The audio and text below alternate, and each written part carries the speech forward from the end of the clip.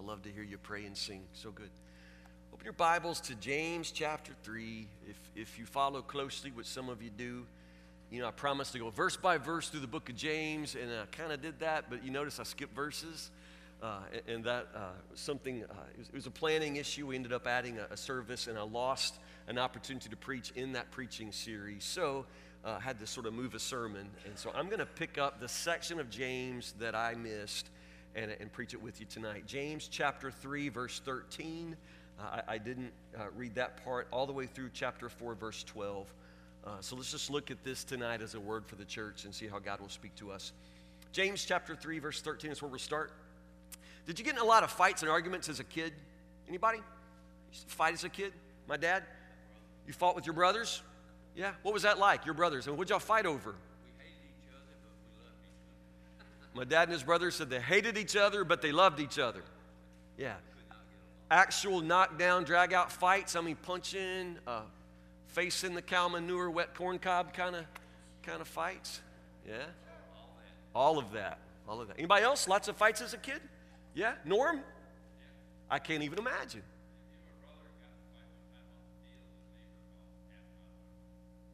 Wow, you and your brother were fighting out in the field, and a neighbor called half a mile away. Wow.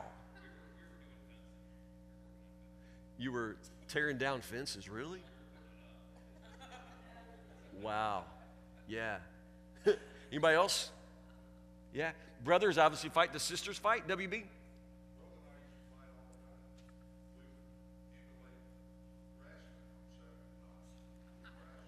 Well, so is that just play fighting? You were emulating wrestling.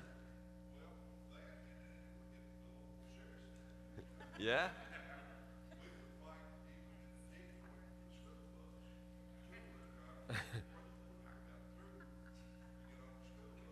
Wow, just fight. You're waiting on the school bus. Yeah. You learn things watching Saturday Night Wrestling, and then you'd head rake each other. Yeah. Yeah. Woo.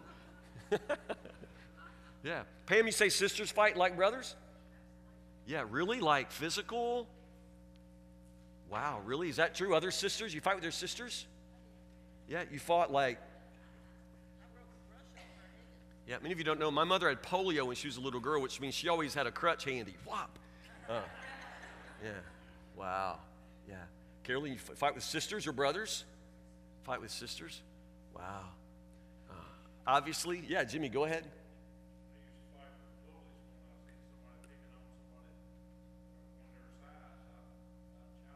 Huh. You never like to see somebody picking on somebody smaller than they. So if there's a bully, you challenge the bully. Yeah, come on and hit you first, huh? You'd rather fight than... Yeah, what were you saying, Renee? He's always picking on you. Yeah, because he's got all the other bullies all in the corner somewhere. Yeah.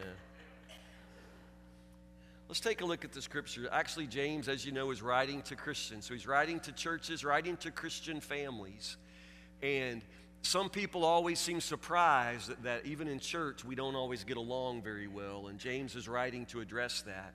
Apparently, the churches that he knows have some very, very serious quarreling. And as we read, listen carefully and see if you can possibly believe that it's as bad as it sounds. See if you can possibly believe it. Listen for several things. There are two kinds of wisdom.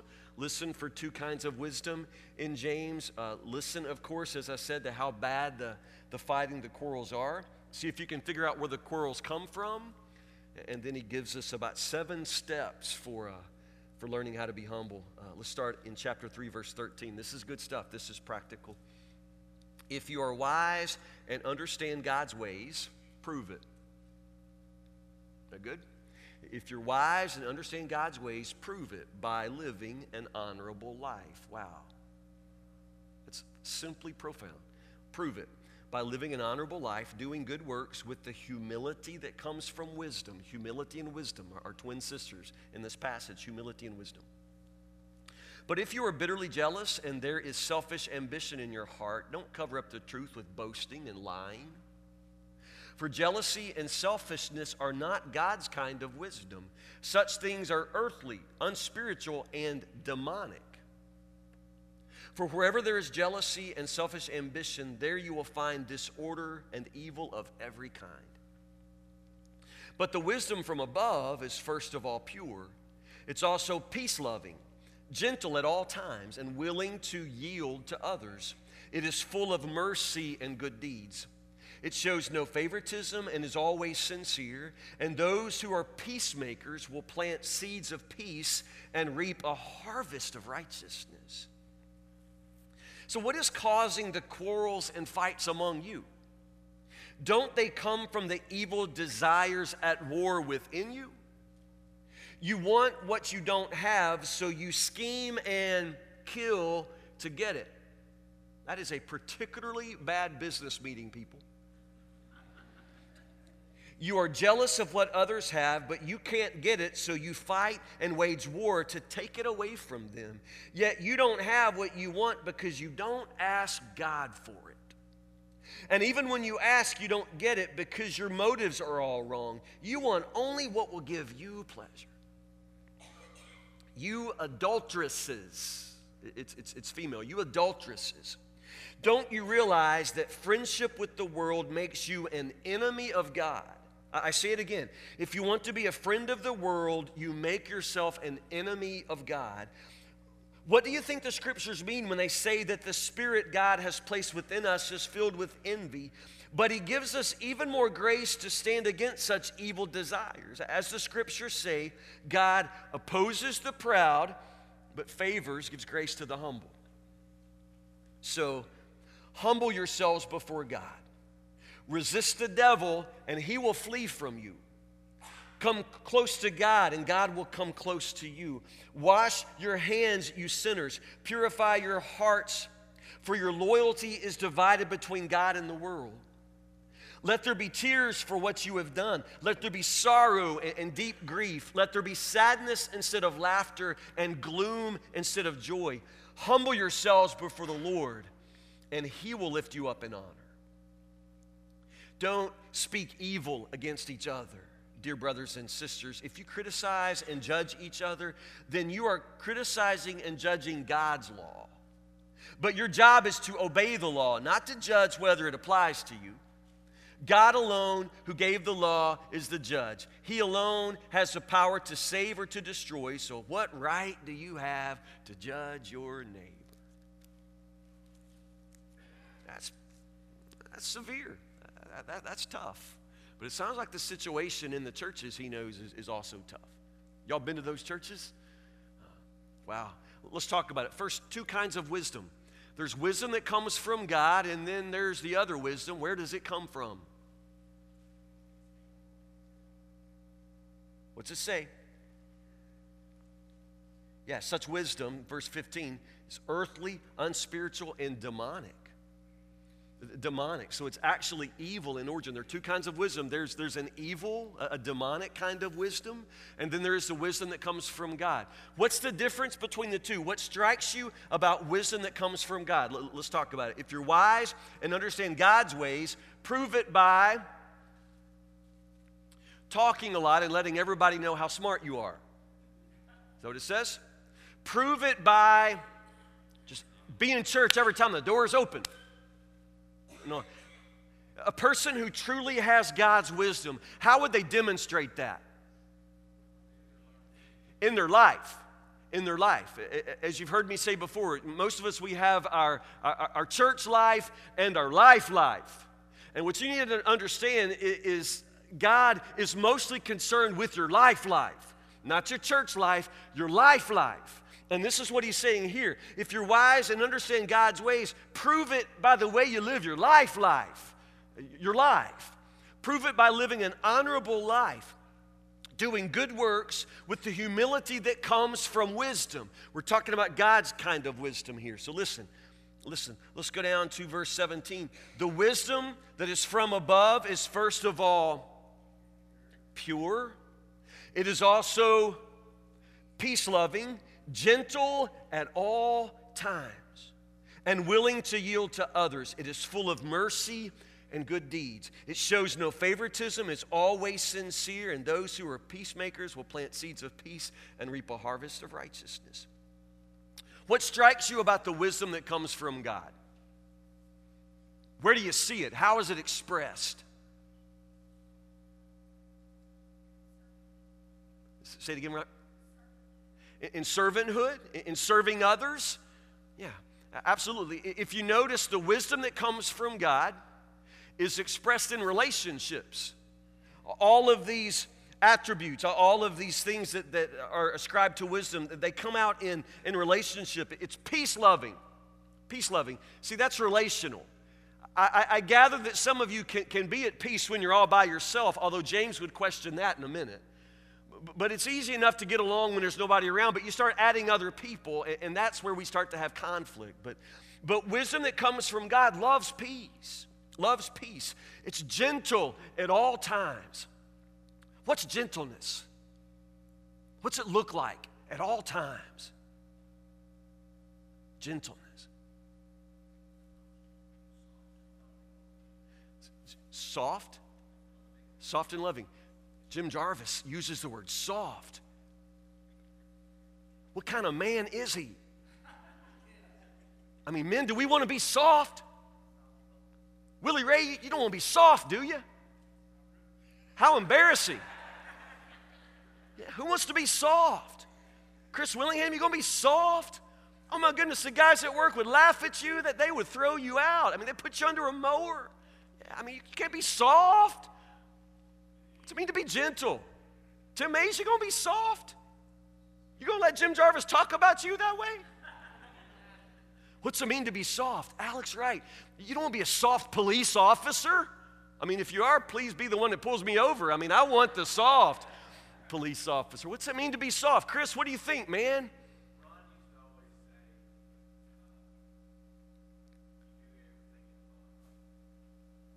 Do everything in love. Yeah, he did that well, Ron Duvall. Yeah, do everything in love. But can't I love you and then still be tough? Ooh, can I?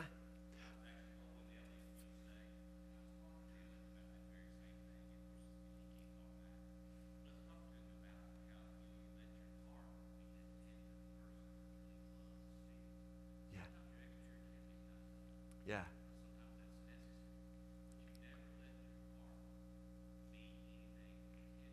Yeah. Yeah. Did y'all, I know you can't all see Jack as I did, but Jack was talking, and I started to say freeze, but I was afraid I would freak you out. When Jack was talking about holding Elliot, he was doing his hands like this. And the whole time he talked about softness, he was holding his hands like this and talking about holding his grandson.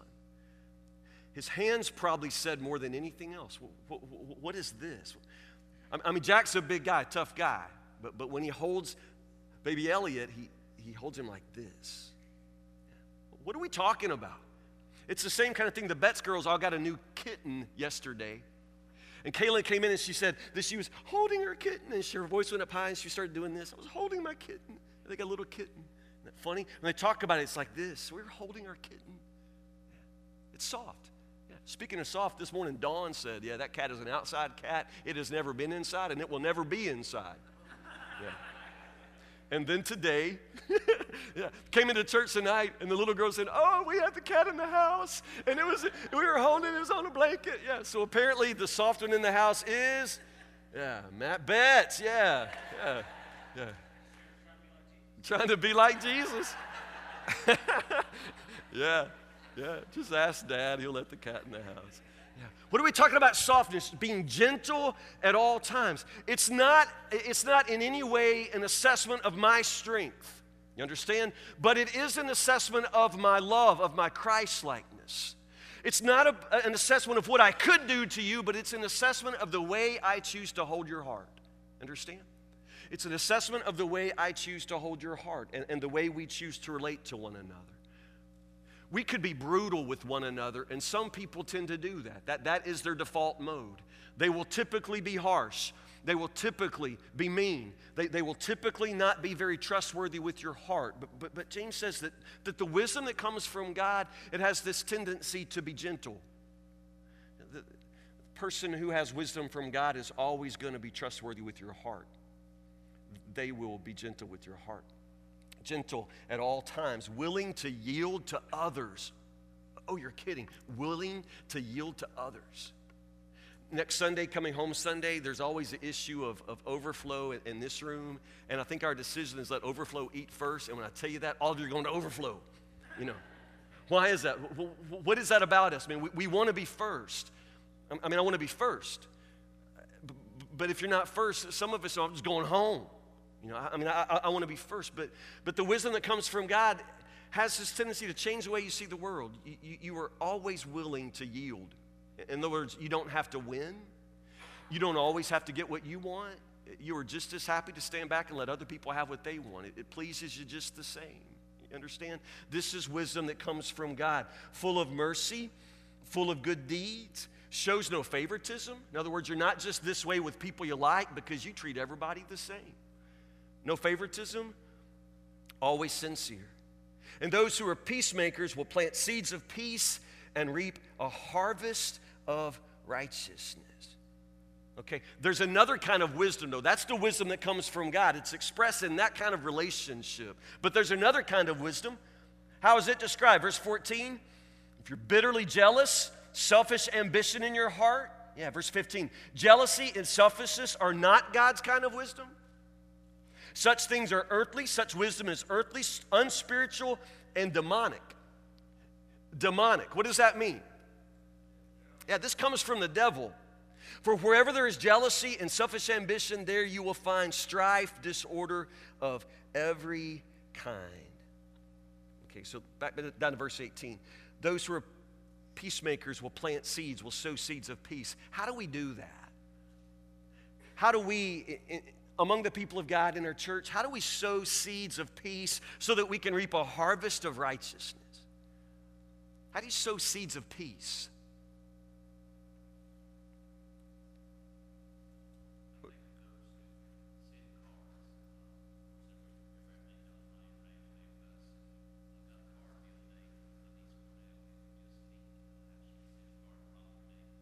Yeah, but you're going through Ronnie Renee's mail. Yeah. No.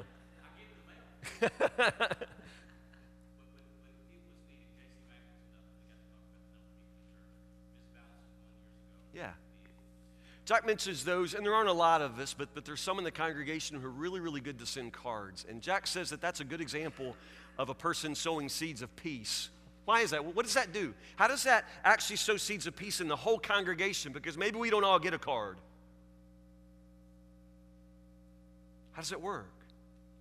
People who just go sowing seeds of peace.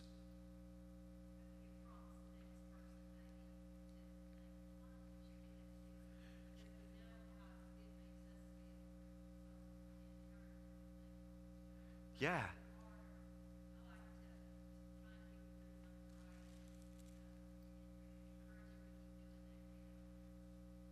Yeah. In the case of when you get a card from someone like that, it stirs something in you. You think, I want to be like that. I want to do something like that. I'm not a card person. Most of us aren't. My poor wife, I can't manage to get one to her. But some of us are good at that sort of thing. We want to be more like those who manage to do this. Maybe let's change the question. How do you sow seeds of discord? If it's hard to talk about how to sow seeds of peace, I bet you can tell me how to sow seeds of discord. How can you just plant little seeds where we get just a harvest of bitterness and a mess? Yeah, gossip. Yeah, gossip. And James has already talked a lot about not being able to control the tongue. Gossip. And actually, it's in this passage too. Look over there to verses 11 and 12. Don't speak evil against each other, dear brothers and sisters, chapter 4. Don't speak evil against each other. If you criticize and judge each other, then you are criticizing and judging God's law. It's your job to obey the law, not to judge whether it applies to you. God alone is the judge. That word there he's using about speaking against each other, it's a word for whisper.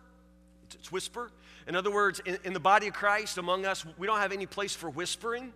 Why do you whisper? Yeah.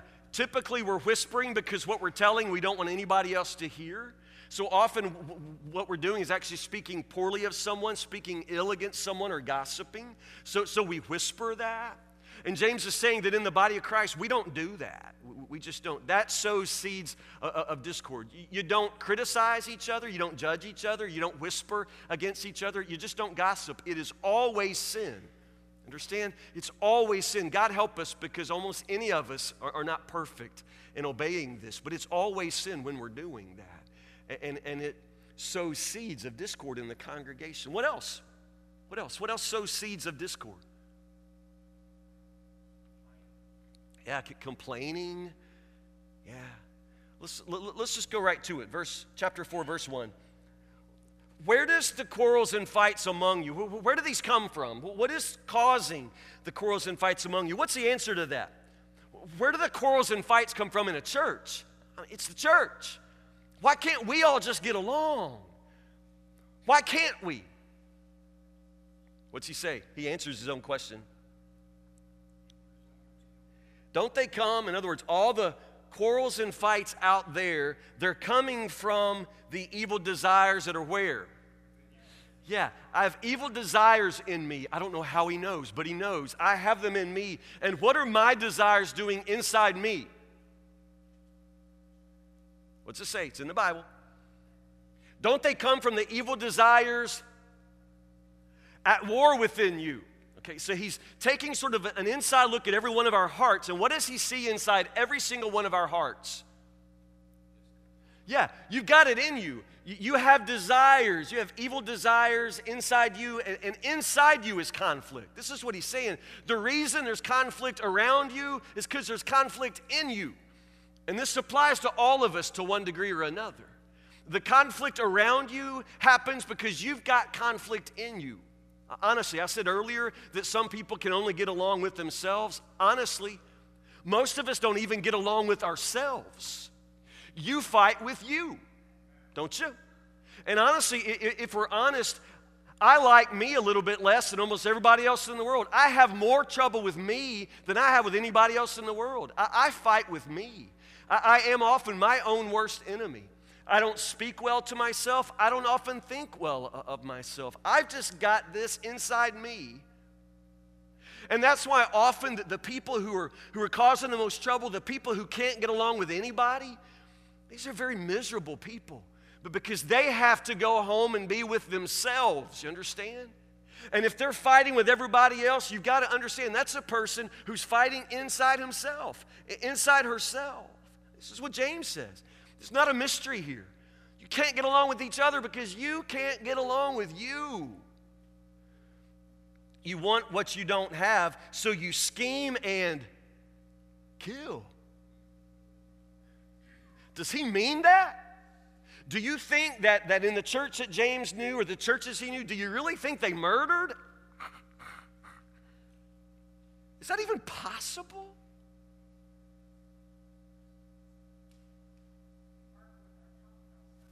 Yeah, Rhonda's doing what a lot of us want to do when they say, well, no, that we murder with our tongues, or probably, if looks could kill, kind of thing. We're killing them with, looks, or killing them with kindness. Yeah, but I don't know. We don't know. There are certainly some very faithful Bible readers who say that's what he says, and they must be doing it. It's possible that it went that far. You understand, right, that it happens. That there are church people who take their conflicts to the point where they kill each other. I mean, I hear about it. I read about it. I've shared some of it from the pulpit. There are Christian neighbors who fight and kill each other. It's unbelievable, but James believes it. You want what you don't have, so you scheme and you kill to get it. You're jealous of what others have. You can't get it, so you fight and wage war to take it away from them. You don't have what you want because you don't ask God for it. Okay. We all have these desires in us, and the desire creates this incredible conflict inside of me, inside of you. What am I supposed to do with these desires? How am I supposed to find satisfaction for my desires? What's he say? You don't have what you want because you don't ask God for it, okay? So remember, God is our source. If you don't have what you want, the fact that your neighbor has it shouldn't make you hate them. Understand? It shouldn't make you jealous. Jealousy does not come from above. It doesn't have anything to do with the wisdom that comes from God. If you're jealous and selfish, you understand? James says that's demonic. That comes from hell. You understand? That's evil. Jealousy, selfishness, these aren't things that have to do with Christ. So if you don't have what you want, you can't just turn around to other people and blame them for it or try to take it away from them. Whatever it is that you need, God is your source. So if you need it and you want it, you ask God for it. Understand? You find your needs satisfied in Him. Okay? So if I ask God for everything I want, will I get everything I want? You know, he touches on that too. Even when you ask, you don't get it because your motives are all wrong. You want only what will give you pleasure. You understand? If I'm only praying for the things I want, I'm only praying for the things that I crave, I'm praying from that evil wisdom, that kind of selfish, demonic, earthly, unspiritual evil wisdom. You don't pray from that place. So how do I change? 7 steps here, and we'll hit them pretty quickly. It comes from God. The grace that comes from God comes to all of us, but only the humble receive it. This is what James will say. Only the humble, only those who come before God in humility will receive the grace from God to have this transformation takes place. And he's got 7 steps for self-humbling. Start with verse 7. What's the first step? Submit to God. Submit to God. What does that mean? Put it in your words. Submit to God.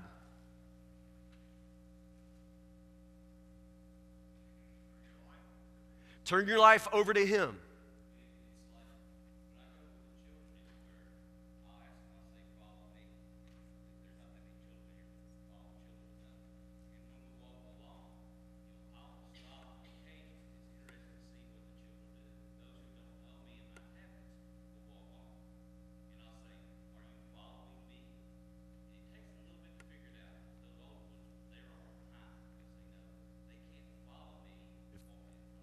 Yeah, it's the same spiritual principle. You can't follow God if you're running ahead of God.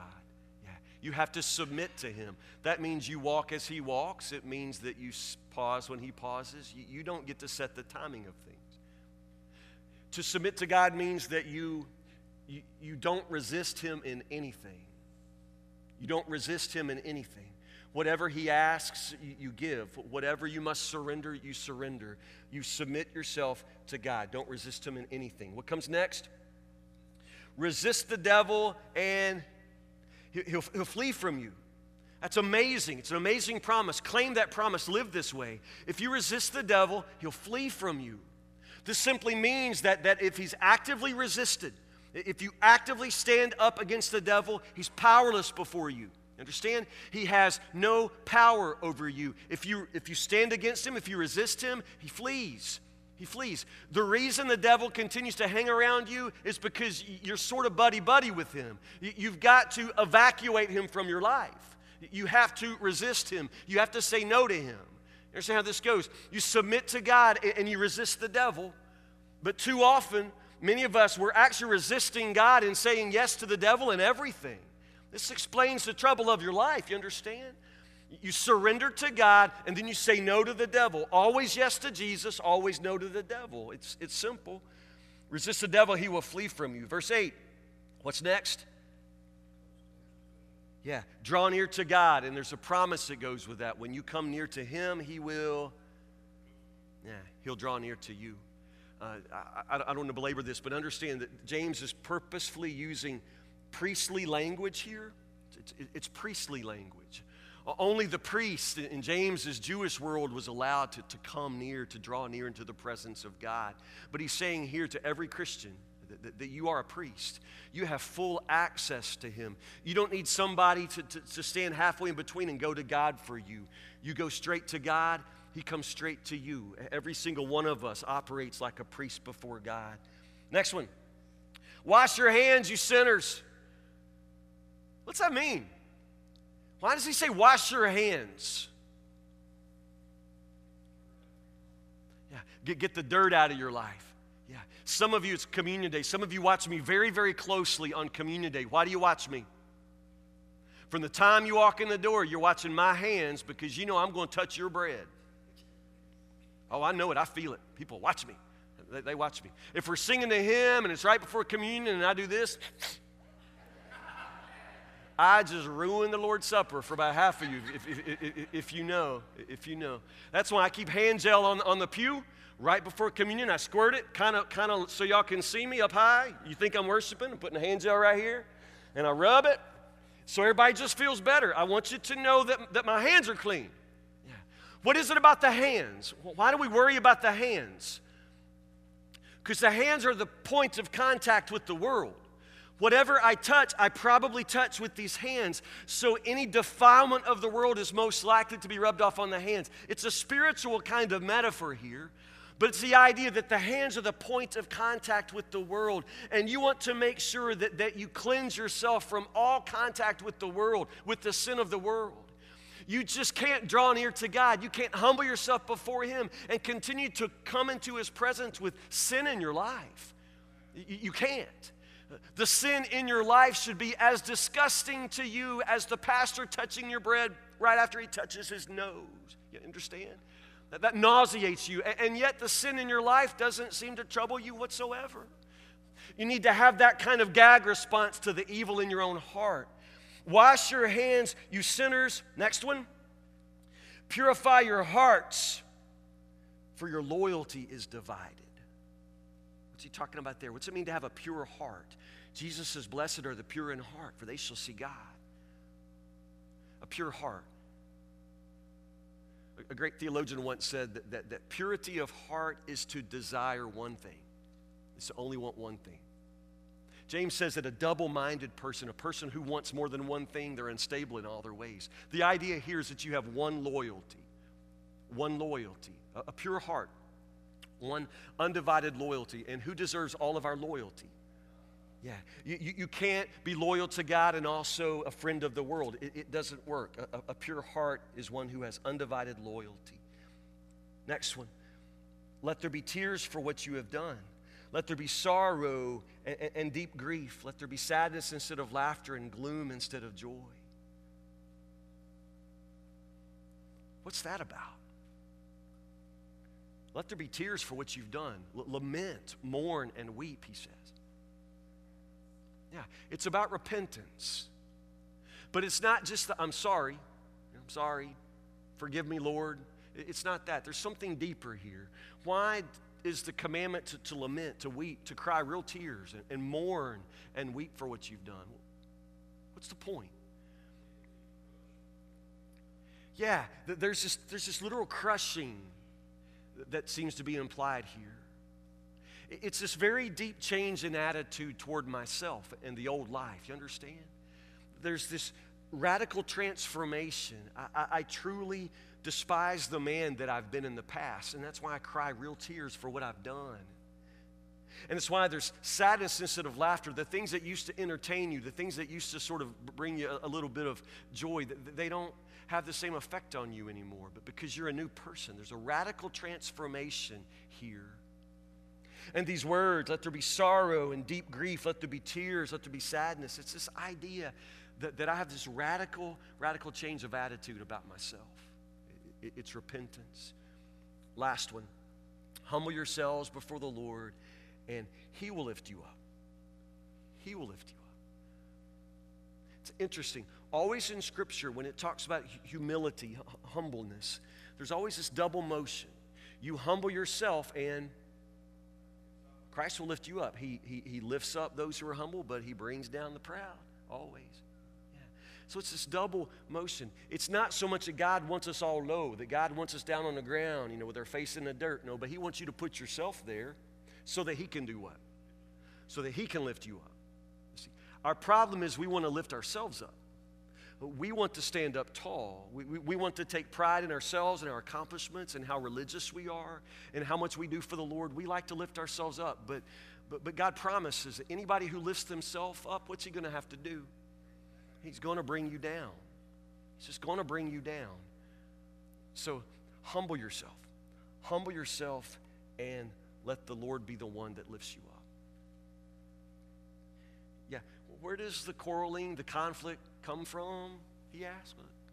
Comes from the mess inside of us, the selfishness, the pride, the jealousy. The only real answer for that is this total transformation that comes from God, and he offers it to everybody. But according to James here, only the humble, only those who are humble will receive it. So humble yourselves before God. Resist the devil, and he will flee from you. Draw near to God, and he will draw near to you. Wash your hands, you sinners. Purify your hearts, for your loyalty is divided between God and the world. Let there be tears for what you have done. Let there be sorrow and deep grief. Let there be sadness instead of laughter and gloom instead of joy. Humble yourselves before the Lord, and he will lift you up in honor. Yeah. Humble yourself. He will lift you up. Any final thoughts from anyone? Anything? Let's have a prayer together. Let's close the service of worship, turn right back around, and start our family meeting. And seriously, let's just turn right around and start that. I'll give you a chance if you're a guest to slip out. We'll call the meeting to order in about 4 minutes, okay? About 7 minutes after 7, something like that. But let's have a word of prayer first. Stand together, please, and let's pray.